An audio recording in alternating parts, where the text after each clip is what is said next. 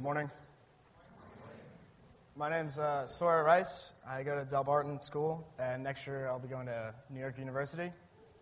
So in Paul's letter to the Romans, in chapter 5, verses 1 and 2, he writes, "Therefore, since we have been justified through faith, we have peace with God through our Lord Jesus Christ, through whom we have gained access by faith into this grace in which we now stand."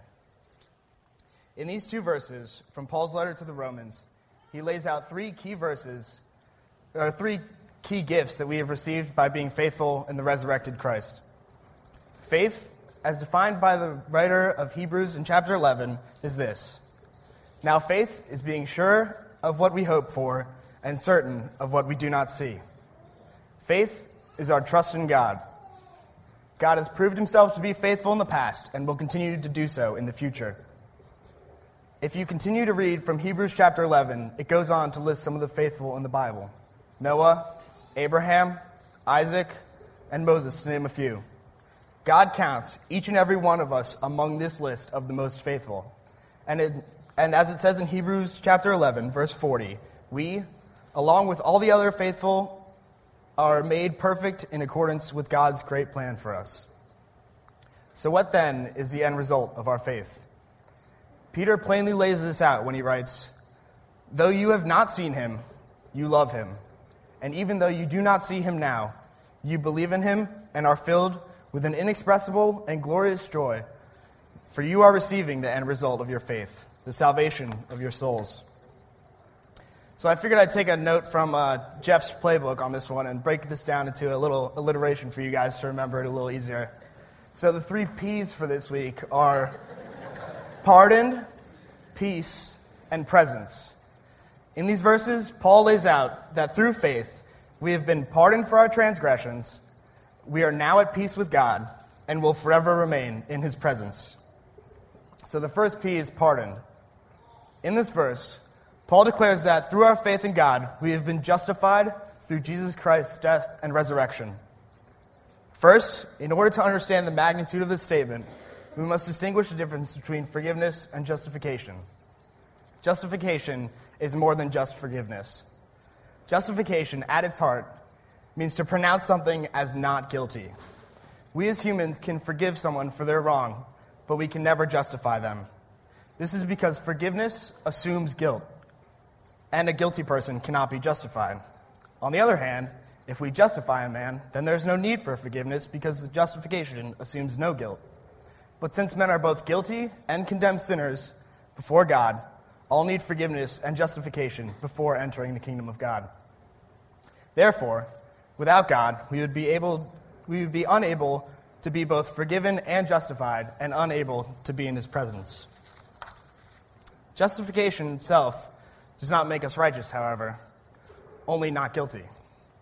But when God sees us and our faith in Christ, he declares that we are righteous. A modern judge only has the right to pronounce someone either guilty or not guilty. However, our God, if we are faithful in him, has the ability to justify and forgive us. He has the ability to pronounce us innocent. The second P of these verses is the peace we have with God through our faith in Jesus Christ. Before we were saved, we were at war with God.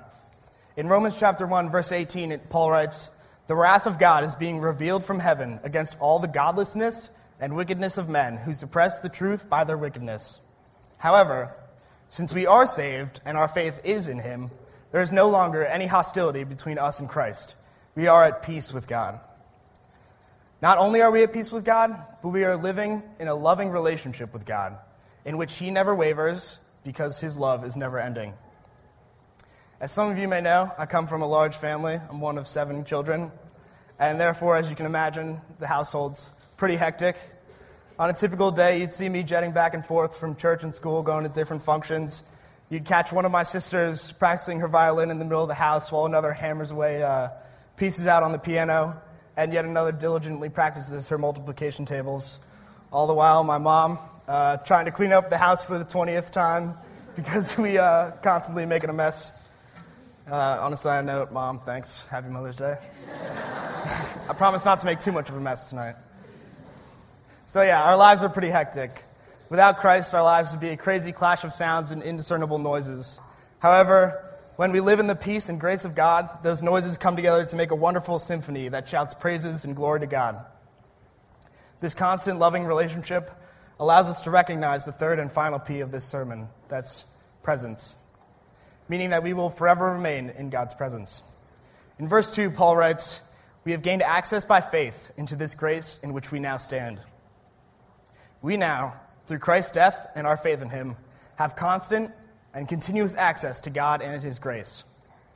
In Ephesians chapter 2, verses 18 to 19, it says, "For through him we both have access to the Father by one Spirit.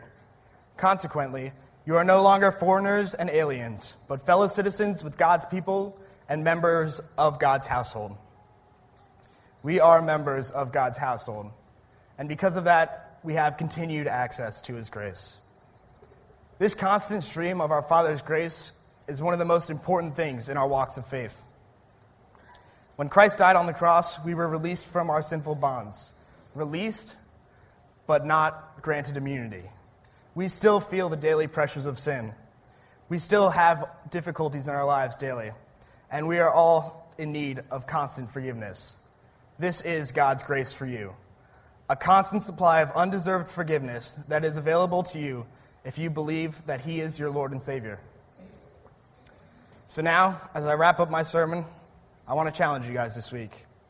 In the song Life Song by Casting Crowns, it says, "May the words I say and the things I do make my life song sing, bring a smile to you." We are blessed to have been pardoned by God and to be at peace with him and to remain constantly in his presence. I challenge you this week to abide in that peace in God and his presence and let your life songs truly sing a song that would bring a smile to God. Thank you. Happy Mother's Day.